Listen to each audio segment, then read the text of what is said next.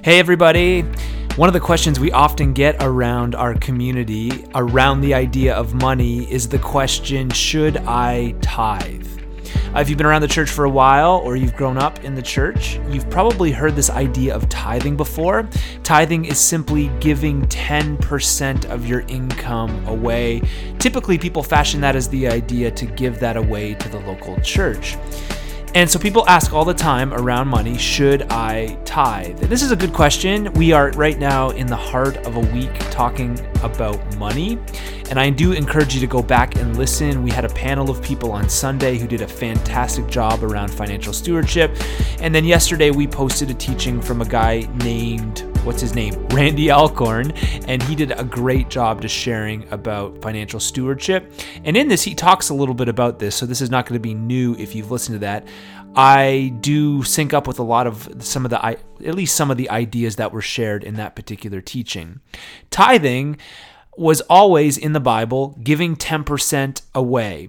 It actually, the first case we get of tithing in the scripture is from this guy named Abraham, who was called out by God to be this great nation. And God promised Abraham in a covenant that his line of people would be this group of people that would fill the earth. And one of the responsibilities they had was to show and represent God to the world. It's this new family that God wanted to create to be a representation of himself to the earth. And so he gave them the law. And early on in the story, and by the way, that family was Israel. If you're new to the Bible or new to the way of Jesus, that was actually Israel, or the Jewish people, who I know I'm sure you've heard of. So Abraham's family was great and was this family that grew into a great nation. But before that even happened, there was a story in the Old Testament in Genesis where Abraham was called by God to actually give 10% to tithe, tithe, all working together. I think you're picking up what I'm putting down, to this priest named Melchizedek. And this is actually the first episode or instance of tithing in the scripture. Now, it's not like what we would do where we would maybe give I think everybody would consider giving 10% of their income or physical money. Listen, I know we don't have physical money in our pockets most of the time now. I know it's just numbers through machines, but monetary money is the way we view tithing. It wasn't necessarily like that, obviously. In an ancient Near East that didn't hold much of an economy outside of agriculture.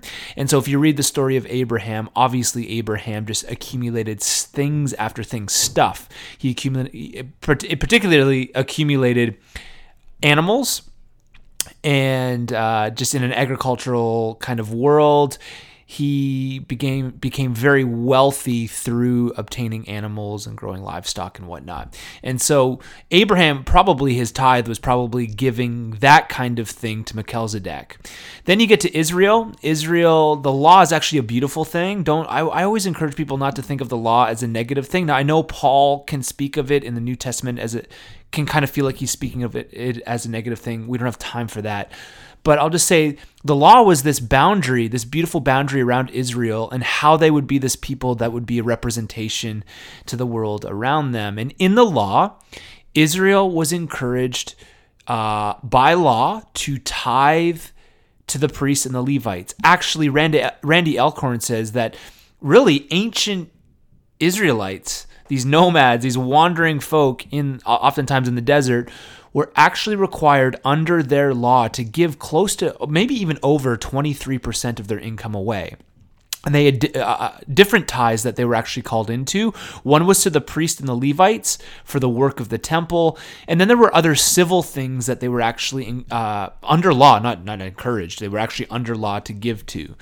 So you may be thinking, well, I give a large portion of my income away in income tax. Fair enough. A part of Israel's tithe, one of their tithes at least, went to the ongoing work of their nation, if you want to call it, or their civilization or civil work for that community. Either way, they did give, by law, 10% to the priests and the Levites for the work of the temple. So you have Abraham, before the law was even given, tithing. Israel, any good ancient Israelite kind of entering into this idea of living under the law would do this regularly. And even if you go back and read in the law, there's these different things within the rhythm of the law that were actually really beautiful in giving to the orphan, the widow, and the foreigner. And there was just a level of generosity that was called out by the law for Israel to give in and lean into. Then you get to Jesus. And what's interesting is you don't really hear a whole lot in the New Testament about tithing at all.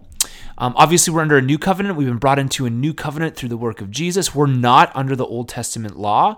Jesus actually speaks of tithing once I don't have notes in front of me. This is just from the top of my head, but in the Gospels, he speaks of tithing once, and he speaks of it to the Pharisees in a negative connotation, as though these were people that were really proud that they tithe, but Jesus was getting to the heart of the matter.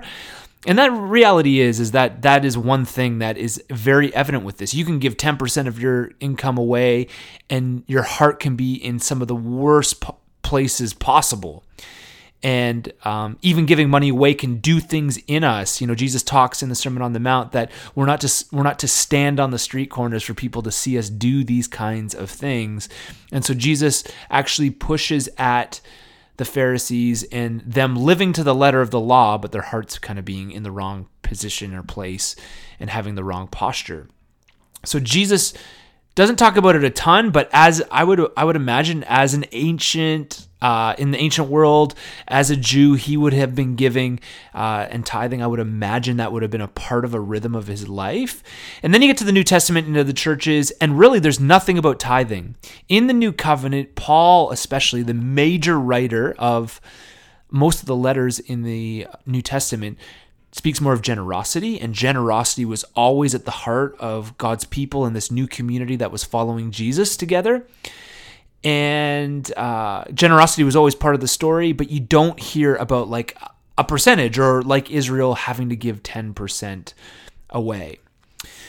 So what are you saying in all this? That's a little bit of a progression through where you get from Genesis and Abraham into the New Testament to these people that it doesn't feel like we're actually under the law to tithe. I will say, I do not believe we are under law to tithe.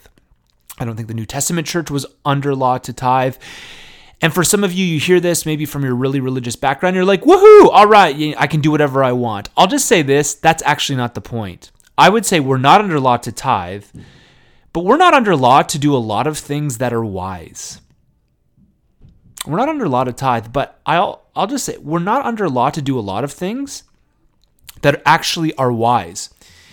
And I'll just say there's a lot of things even in the Old Testament law that are actually wise. Here's one. We're not under law to take a Sabbath, but I think there's a lot of wisdom, and this has been a struggle for me. I've shared with our community over the years, kind of being a workaholic, an Enneagram 3, an A-type when it comes to work and success. I'm a visionary. I am somebody who is always looking to the next thing in the sense of like work and projects. I have a hard time resting. It's part of the way I'm wired, but I'll just say I've been journeying in this idea of Sabbath, and Sabbath was under the Old Testament law, and we're not under law now to Sabbath, but I would say it is I'm beginning to see it as one of the most important practices anybody could practice, and I'll say the same for tithing. You're not under law to do it, but man, I have seen in my own personal life, and I've seen in the life of the church, that it's something that actually makes sense. Can I just say that equal responsibility makes sense? So those that have been entrusted with more, 10% on their income is more. And I just think, as we're entrusted with more, that would grow. It makes sense. It's not a bad thing. And I think around some of these discussions, people want to argue around tithing as though it's an argument to do nothing. And I just think it's funny as I listen to people talk sometimes around money, finances in the church, and tithing. Well, we're not under law to do this. Well, yeah, we're not. But doesn't it kind of make sense? Like, isn't it a practice that could be actually something that's beautiful? Not under law or compulsion, but being somebody that's generous. And wouldn't it make sense for it to be a great starting place? Think about it. And Randy says this in the teaching, his own teaching on this in the Treasure Principle.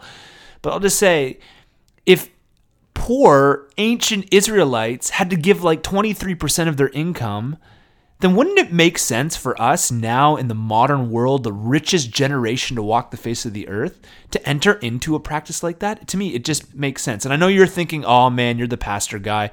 Honestly, I've wrestled through this, and very little of what I'm saying is tied at all to like being somebody that gets paid by a church. I've just seen the beauty of this particular practice. I'll also say this, and it's just a question for people when it comes to money, finances, and specifically this idea of tithing. Are you somebody that believes the church is God's representation in the world? Do you believe that the unfolding story before us is that the church, the people of God together, and their work and mission together is God's representation in the world?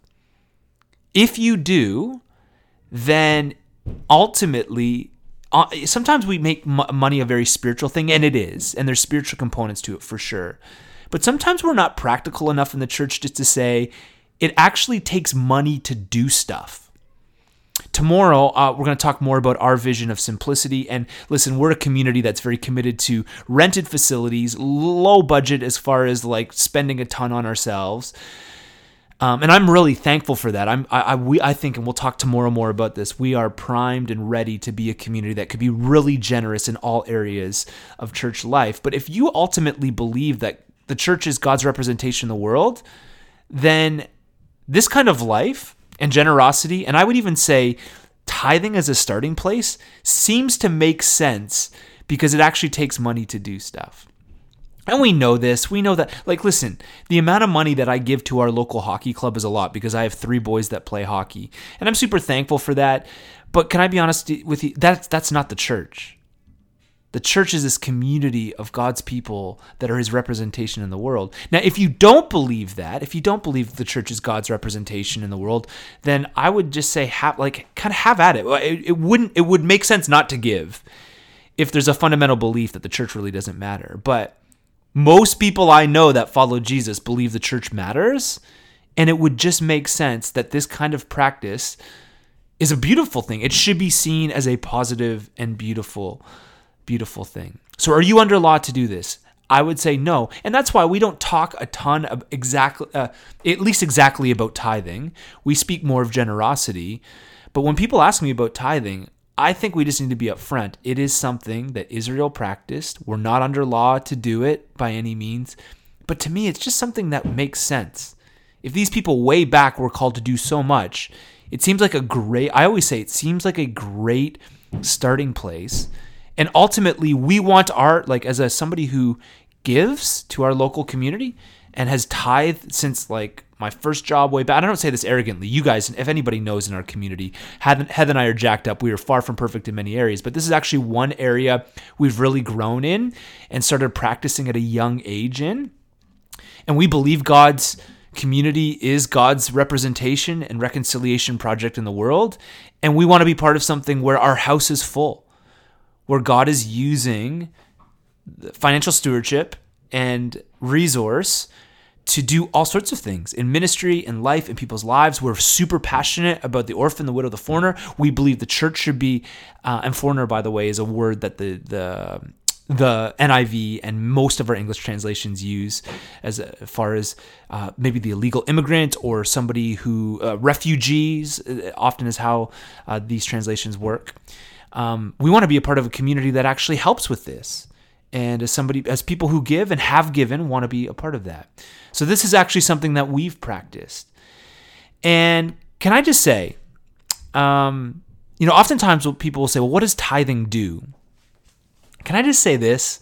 And you guys know we're not like prosperity gospel here by any means. There's no jet to be filled. There's no white coat that's going to pop out at any moment. No TV ministry down the road by any means.